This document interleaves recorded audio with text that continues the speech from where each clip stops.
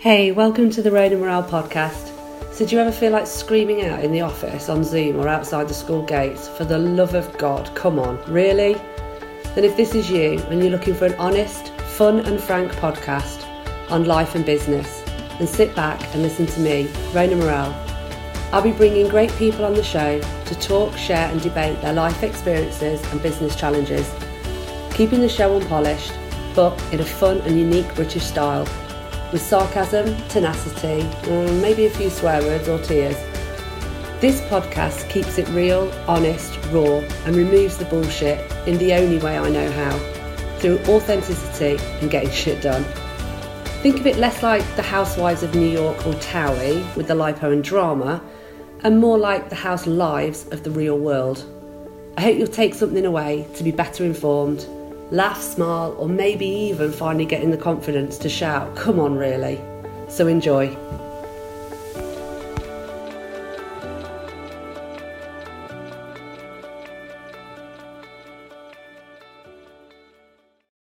Hi Helena, welcome to the Rain and Morale podcast. How are you?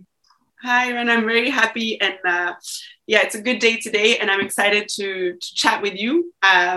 I'm excited. There's so much going on and so much to do. So, we're just getting started. I know you do a lot of interesting things in sustainability, so I'm excited for this talk with you. Oh, amazing. Well, for the listeners, I'm delighted to welcome Helena Wasserman Eriksson. I do hope I pronounced that right.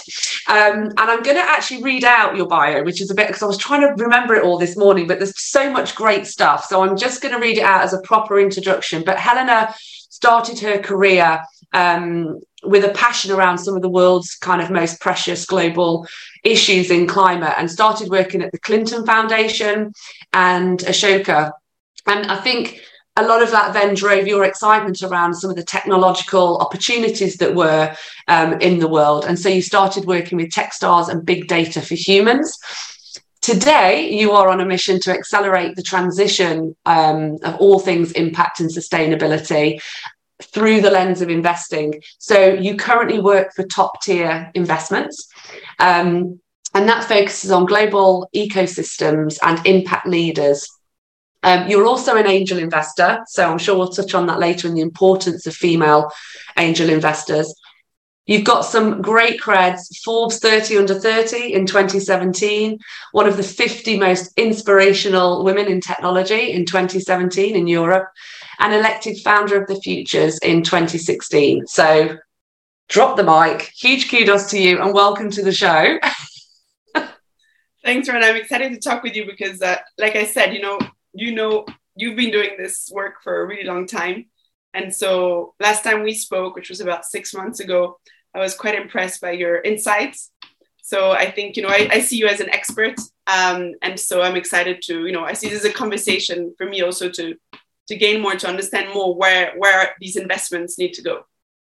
Oh, and it's amazing. And we're going to cover some great topics today around climate anxiety, the importance of funding female investors, and how we can actually get involved in that. So let's dive straight into the topic. So if we first address, and we all know the stats about empowering female investors and how that can unlock billions, I'd love to hear more about, specifically, I know you produced an article recently. Talk to us a little bit more about that. Absolutely. I'm sure this is something you're familiar with, but what's interesting is, there's a lot of studies about female investors and how there's actually a lot of obstacles in terms of becoming a female investor. And mostly there's a study that came out where they surveyed 200,000 female investors, and they asked, why were they not investing more, or like what was holding them back to becoming an investor to start with. And most of them said that it was a matter of confidence. And because they had, grown up with being told that, they didn't know how to manage money, they didn't know what they were doing, so they should just stay away from money. And I think that's something that a lot of us women grow up with. I mean, I can definitely relate myself to that. And so what's interesting is, we don't necessarily view female naturally as being good investors. But when you look at the data, so there have been several studies from Warwick University, UBS, and many others that show that actually when females do invest, they actually outperform male investors. So for me, that was a big, it was a surprise. I really didn't know that was the case. So it's interesting to see the data. Yeah. So that's the first thing. But you're an investor yourself, right, Rona? I have invested, yes, yeah. But for me, it was really scary for all those reasons. It was, I've done it 3 times now, and even now it's that mind talk and that, oh, it's not going to happen, or it won't work, or what right do I have, and all of these topics that come into your head, and understanding equity and VCs and angels. It's EIS and SEIS. It's just mind-blowing. Exactly. And I think, what you're saying is exactly what I was feeling when I started as well. A few years ago, I felt like, oh, I don't really know what I'm doing. Should I be doing this? While there's also a lot of studies that show that men, even if they don't know everything, they're much more confident at just going for it. So like imposter syndrome is much bigger in women than it is in men. And so that's the first thing that I thought was quite surprising. And then what's also interesting is that when you look at where female actually put their money, so where women invest, so women show that we're naturally inclined to think about sustainability, ESG. It's just naturally, we're naturally wired that way, most women. And so what's interesting to see is that actually, if we empower more women to become investors, automatically it will unlock finance into ESG, because, as I said, women invest better and they're naturally inclined to ESG topics. So there's just such a simple realization, right? It's like so simple. You just empower more women to become investors, then automatically more capital will flow into sustainability and ESG. So I think that's just such a simple and huge opportunity. No, absolutely. And I think it's something like less than 2% of all investment funds go to female founders. And I think one of the stats I read was sort of women are 85% more successful than the male counterparts, because of the way they view things, the longevity of the way they view the impact, or any investment for that matter. So, but I guess there was often topics around the trickle down of the people who were giving the money were very male orientated. So subconsciously, they weren't always aware of, the passions or the underlying. They couldn't connect with it subconsciously, so felt it wasn't worth investing in. So I know the lady who invented Canva. I mean, oh my God, what an incredible story. And she had 100 VCs say no. Right. Actually, I'm not familiar with that story. Oh, I'll send it to you. But she got refused by 100 investors, and in the end, it was actually a female investor who invested in her, and now she's literally one of the top 10 most successful business launches, and the value of the business is now in the billions. So, yeah, just incredibly. And sometimes it's hard to hear those stories, because you think, yeah, we hear about the big wins, we don't hear about the 99 no's. And I think resilience, which I do believe women have, but I think that resilience gets knocked and knocked and knocked the more no's you get. Mm-hmm. Absolutely. And I think that's it's a big difference between somebody who's successful and who isn't, is really consistency and resilience. It really boils down to that. And you can see it everywhere. I mean, even I see it, myself, you read, Forbes under 30, da, da, da. These are all actually initiatives that I tried to do and failed, but I'm still here. So these are all, these awards I received are on companies and initiatives that I was driving forward that actually I got awarded for, but they didn't end up by working, in the sense that they weren't financial successes. However, I'm still here and I'm still trying. So I find it also funny when, you've done this, you've done that. Actually, I tried to do a lot of things.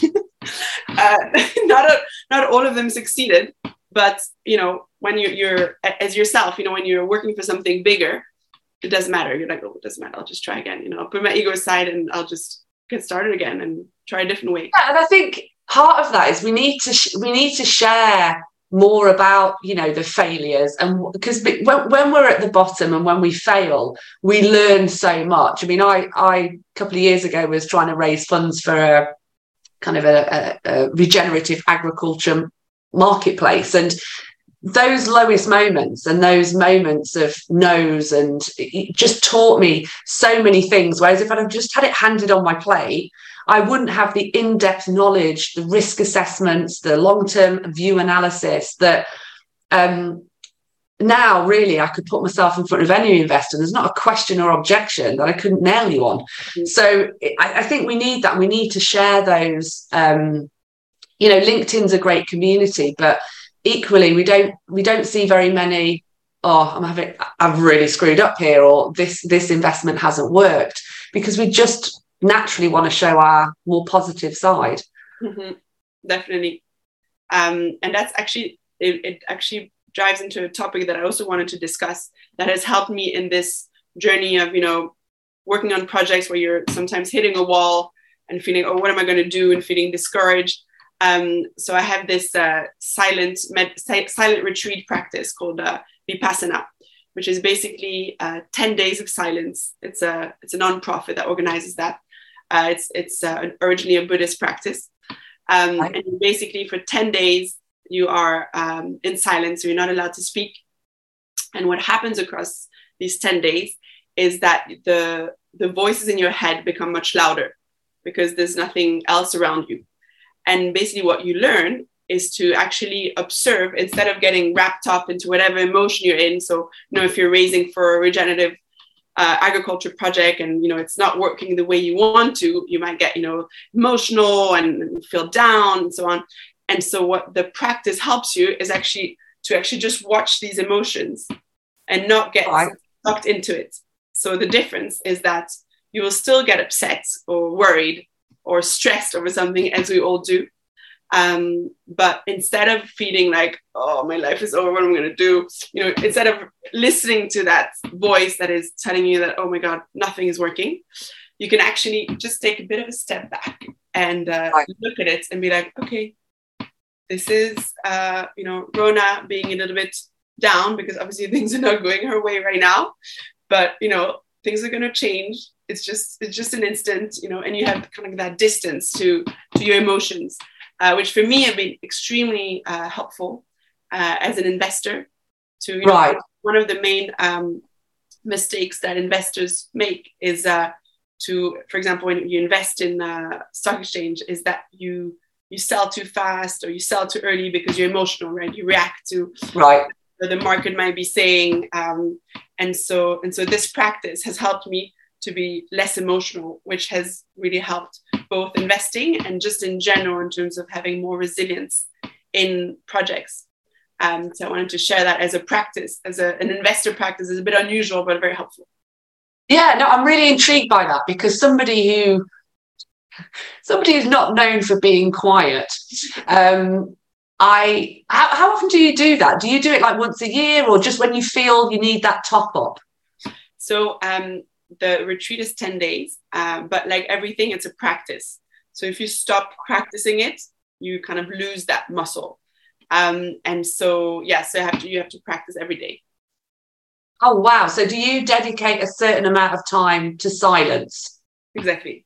Every day, even if, sometimes it's 5 minutes, sometimes it's supposed to be 1 hour, but sometimes it's 5 minutes, sometimes it's 10 minutes, sometimes it's 20 minutes.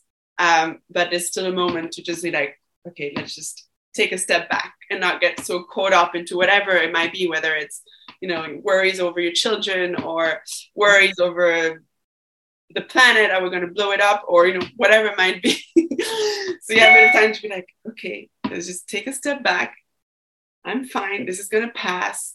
And it's extremely helpful as an impact investor to have that practice so that you don't get too, caught up into whatever daily anxiety or worry might be. You can imagine, actually, it's got a lot of benefits just holistically around life and challenges and, all that, whether it's taking time out in nature, going for a walk in the woods or whatever. So God, honestly, if I said to anybody who knows me, I'm going to do a 10-day silence retreat, I think they would literally fall off a cliff. But I'm really intrigued by that. So, okay, well, can you think of maybe one or two things that fundamentally shifted for you after the first time you did it, that kind of changed how you invested? What were the one or two things that really you noticed a difference? The first thing is, so as I mentioned, I'm a very emotional person. So I could get very excited about something. So if I would see an investment that I find like, you know, my heart gets excited. I'm like, oh my God, there's this incredible opportunity to do something in water in India. And I could be, you know, first check in and I could help this entrepreneur, and I could get super excited and be like, okay, boom, I'll put my money down. Without having really thoughtfully, you know, looked at the due diligence and be more reflective. And so one good way in which it has helped me is to, you know, feel my excitement, notice, great, excitement is important, right? It is important to have passion and be excited about the project you invested in.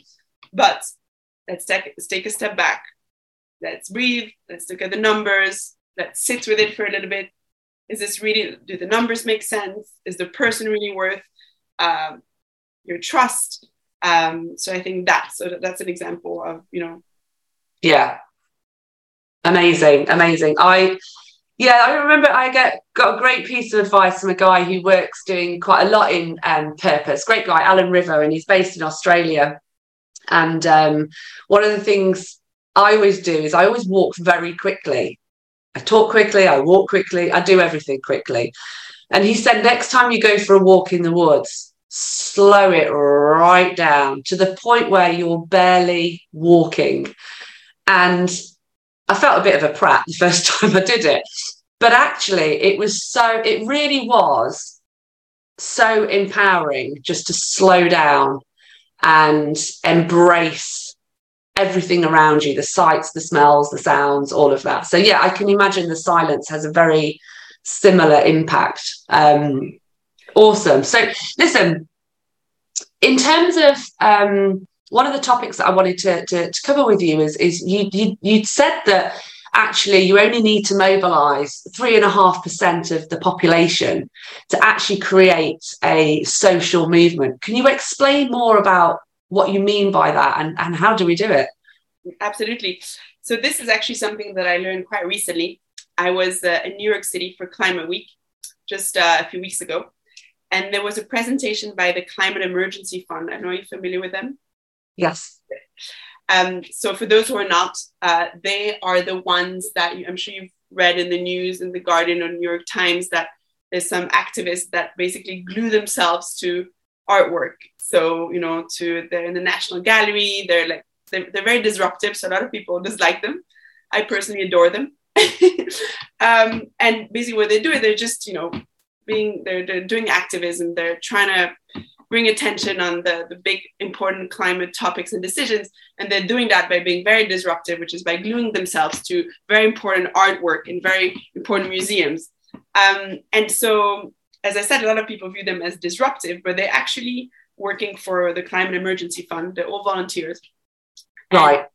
And, I mean, the Climate Emergency Fund is one of the organizations that you know is leading on this front.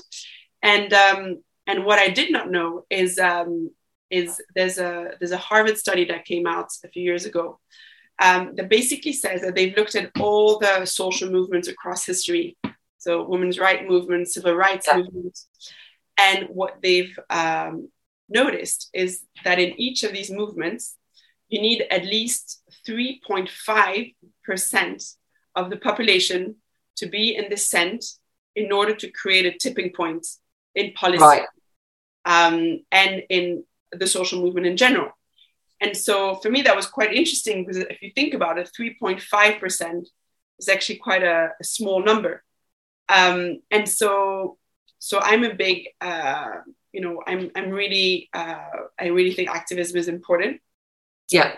I think it's a very important part of the puzzle. It's not the only solution, but, you know, what we're doing, you know, impact investing is another part of it, you know, building alternatives, funding alternatives to the current system. But it's interesting to see that throughout history, the movements that have really shifted things usually engage at least 3.5% of the population. So I find that I wonder how far we might be away from that. So if we take, you know, what are we, 8.6 7 billion in the world right now. So I wonder how far we are from that number, from everyone, from the extreme activism right through to people like you, to me, people working in this space. I don't know the answer to that, but it would be interesting to put a number on it. Exactly. But that specific stat gave me a lot of hope, and made me realize, actually, we're not that far away. And I think there's a lot that can be done in terms of, if you think about, actually, this is not impact investment, it's more donation, because if you fund activism, obviously it's not an investment, it's a donation. But it actually has a huge ROI in terms of creating change, because if you think about it, all the people that are activists, they're volunteers, right? So if you think about the ROI of your donation, it's pretty massive, because there's no cost at all. And these people are extraordinarily brave, and it's a great way to get a lot of attention on a very important topic in a way that people can't ignore them, right? Because, museums have to be, shut, and exhibitions have to be paused because somebody, it is pretty aggressive, but I think it's powerful. And I think we've reached a point where we need to be as aggressive and as disruptive as these guys are being. So I'm personally a big proponent of that. Yeah, we have quite a lot here in the UK that are doing, across outside, anywhere that potentially fracking or oil contracts or super gluing themselves across roads. And it is a hot debate here, but I think... What do you think? Depending on what media, from those that will say, well, they're stopping people getting to work, and the ambulance and the fire services and all these sorts of things. But like you say, I think strategic activism for the right cause that has the right powerful message behind it, I think, is critical.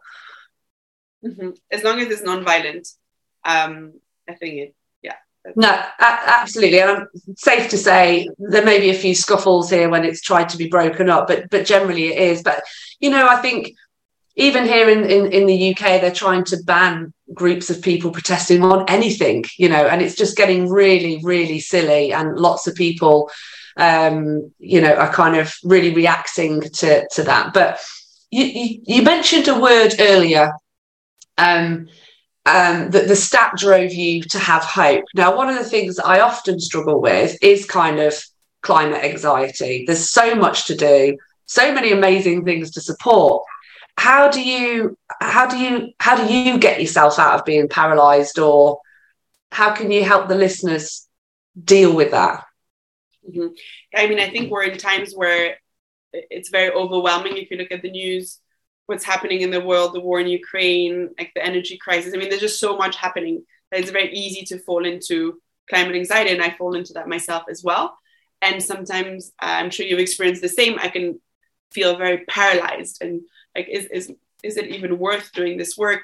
Is it just, should I just be going to the pub next door and get drunk instead of focusing on all this important work? Like, is it really going to make a difference? You know what I mean? Am I really using my energy in the right way? Is it going to make any difference at all? Is it really going to move the needle? And I think what gets me out of that is a few things. So first, I can't reason myself out of that right away, because when you're in an anxiety, you're not really thinking straight anymore. So the first thing is getting in your body. So I need to either shake or dance or walk or run, or it has to be something physical to kind of snap out of, the anxiety, the anxious cycle. So that's the first thing, is like getting in my body. So any of these, dance, shake, move, walk, run, that's the first thing. And then the second thing is just looking at history and realizing that throughout history, it's always been, at the end of the day, a small group of very committed people that have really created change. So if you look at Mahatma Gandhi, Nelson Mandela, all the people that have made a difference, at the end of the day, it was a small group of very committed people who worked tirelessly towards focusing on one issue, and were able to create a shift. So I think that's the more rational explanation. And so these two things. So I would say, getting in my body, getting in movement is the first thing. And the second one is realizing, just looking at history and seeing how we've been able to go through extraordinary social change and how it has worked in the past. So there's no reason why it shouldn't work today. Yeah, and I guess sometimes, I guess for me, I try and summarize it when my head's in that space by going, I believe and feel that I'm on the right side of where we need to go. Mm-hmm. And actually, if anything that I do, be that with my Prince's Trust mentoring, with my Education Africa, whatever it might be, if someone can say to me, what you're doing is creating harm, anger, upset, violence, then I would walk away in a second. That's how I try and deal with it. I try and say, I feel I'm on the right, I know I'm on the right side, even if, even doing these podcasts, LinkedIn posts, my children seeing, the changes that we're making in the house to be as regenerative and sustainable as we can. That's the place I want to be. Exactly. But it's that balance of, see, often I say I'm not an activist because I'm not trying to work with people to ram it down their throats and put the fear of God into them. But it's more about, there's so much amazing hope and stories and technology and people out there that it's not as scary as you think it is. And imagine a wonderful world where, if 40% of our GDP relies on nature, what are you going to do when that's gone? Mm-hmm. Yeah, that's the thing. And it's such exciting work. Just being a part of it, hearing what can be done, what is actually already being done. And I think also because the media focuses a lot on what's not going well, we also get a bit of I know things are not going well, but I don't think a lot of people know the actual solutions and how they can be scaled, and all the things. You and me, we see it every day because we're really in the field. But I don't think everybody knows about this stuff. Otherwise, they would be doing more about it. So yeah, it's extremely exciting work once you see the solutions and how they can be scaled, and the role that you, me, and everybody else can play. It's like, I find it incredible. And like you said, at least you don't know if it's going to work, but at least you feel like you're on the right side of the fence, that you're contributing, you're helping, and enjoying. For me, is a big part of enjoying the ride, and every day, having a bit of fun every day. For me, I'm a big proponent of that. Because if I'm not having a bit of fun every day, what's the point of all of doing it?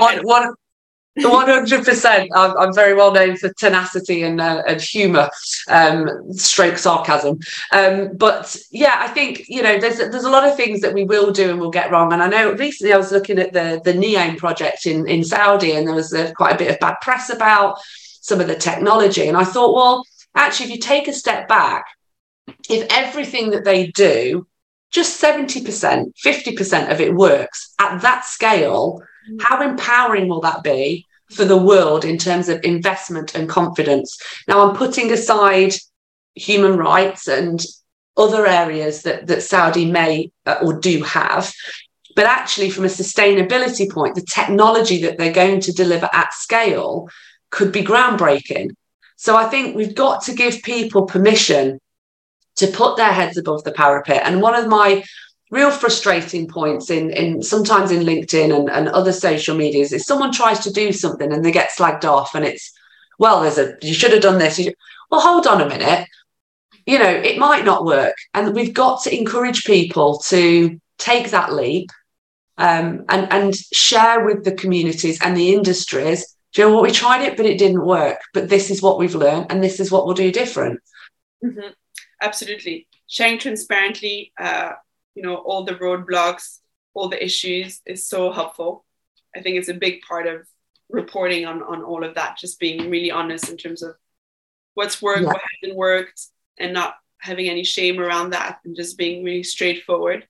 That's a huge part, because like you're saying, it's very easy to be critical, and it is very important to be critical, especially today that everybody can self-proclaim to be sustainable or working in ESG, as we know.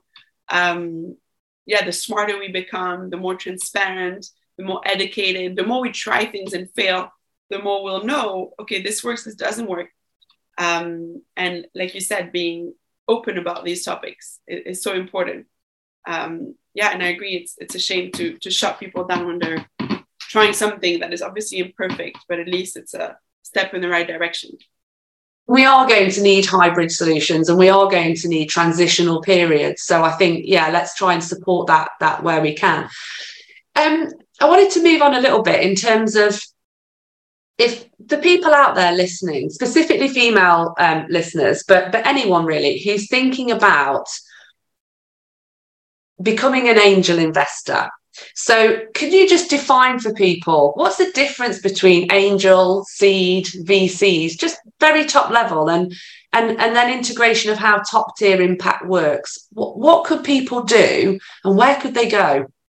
Absolutely. So I think, I don't know about you, but before I became an angel investor only 2.5 years ago, and before that, I always imagined that to become an investor, you needed to have millions of dollars in the bank, and that it was completely, out of my league. And, I needed to first make a lot of money, and then eventually, maybe one day, maybe in my late 60s, I'll have enough money to become an investor.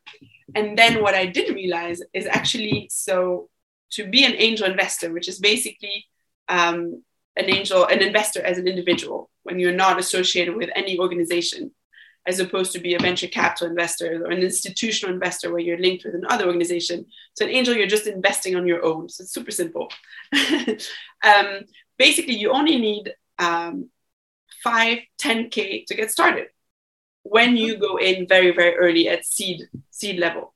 And so that's something that I didn't know. And when I found out that, with a check that, yes, it is something, 10K is not nothing, but it's not a million. I didn't realize that you can get started. You can start backing entrepreneurs. You can follow them, and then you can, make a bigger check later if you can, when they're later in their journey. But I think for me, it was a huge wake-up call when I realized, I can be an angel investor with as little as 10K. So that was a big epiphany. And I think not a lot of women know that. I mean, I think men obviously, more used to speaking about finance and investments is just more part of the social norm and social habits, while us, not necessarily. And I think that's changing a lot. So what I wanted to mention is that, yes, with only 10K, you can support an incredible female entrepreneur or an entrepreneur in general working on some super important issues, and be part of that journey. And you can, follow their progress. You can support them. You can advise them. And even if you don't know what you're doing at the beginning, that's fine, because you're going to learn, and you're going to get smarter as you go. And I think it's just such an incredible way to create change, because if you look at, so as you know, companies, once they're listed, once they're public, capital is much easier to get, right? But when they're private, when they're still getting started, that's where there's the biggest risk. And that's really where your money can make the biggest difference. And so I find that extremely empowering, to be aware of that and to get started. That's how I got started. And I personally, I don't know about you, but I love being an angel investor. I think it's one of the most rewarding, exciting ways to create impact. Yeah, and I think I've looked at it as well as, well, it's just an alternative to a pension. We sit there every month putting money away. How about we look at it this way? And yeah, there's a lot of risk, and I think there's a mindset shift to be able to do it. But also, I think, people can get involved in impact investing at a much smaller scale. There's things called microloans. You can support a child or a lady in a smaller community in a developing country from as little as £10-15. And that creates a business, and often you get the £10-15 back, but you've created, an entire business for individual and their family and community. So I'd love people to realise that even if they didn't go out and get hammered one weekend and they, went and spent, £20 on, on a microloan, I think there's lots of ways to get involved in investing. Like you say, just that awareness, it doesn't have to be a large amount of money. And I've never invested large amounts of money. They've always been very, very small, on the view that I could afford it at that moment in time, but the payback could be way greater than any pension or any, hope I'd have had of maybe even earning that in a year. So it's a risk I'm comfortable with. But yeah, there's lots of different ways I think people can get involved. And it's also a different feeling to be so clear on where your money is going and so involved in how it's invested and what your money is doing versus, distantly investing in a pension fund, not really being so close to actually how the money is used. So it's a very different feeling as an investor. If you just invest in a few stocks and you see what happens, that's great too, but it's a very different feeling than, really following an entrepreneur, understanding what they're working on. Like two different worlds. Yeah, and I guess it's only really been in the last 5 years that I've understood and transitioned my pensions, because you just go, oh, I put in 4, they put in 10, whatever, and you don't think about it, you don't look at it, you don't, we're not educated in how to do that. And then when you realise you're invested in fossil fuels, tobacco, and all these other things, you go, oh, what? I mean, obviously I've moved mine and changed them now.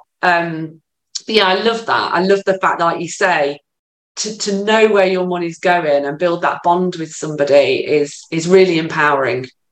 Mm-hmm. Yeah, it's wonderful. I really recommend everybody to just try it out, because it's such a rewarding and exciting experience, and it's actually pretty accessible, and most people don't know that. No, I know. Education is key, isn't it? So, well, listen, I could talk more on this, because anything around empowering, I've got 2 daughters, so anything around empowering women, the planet, is a huge passion of mine. So Helena, thank you so much for your time. I know you're normally based in Singapore, aren't you, but you're in Switzerland right now, so thank you for joining me on the show. It's been an absolute pleasure. Thank you, Ryan. I really enjoyed it. It was very uplifting and fun, and I'm excited to keep doing this work and see how we can do more of it and keep everybody excited and empowered to notice that they can do something about it. Thank you so much for having me. You're very welcome. Thank you, Helena. So that's it. You've made it. The show's over. Thank you for being with us. I hope you've been able to take something away, maybe solve a problem, or just know you're not alone. Here's hoping it made you smile with a few laughs along the way.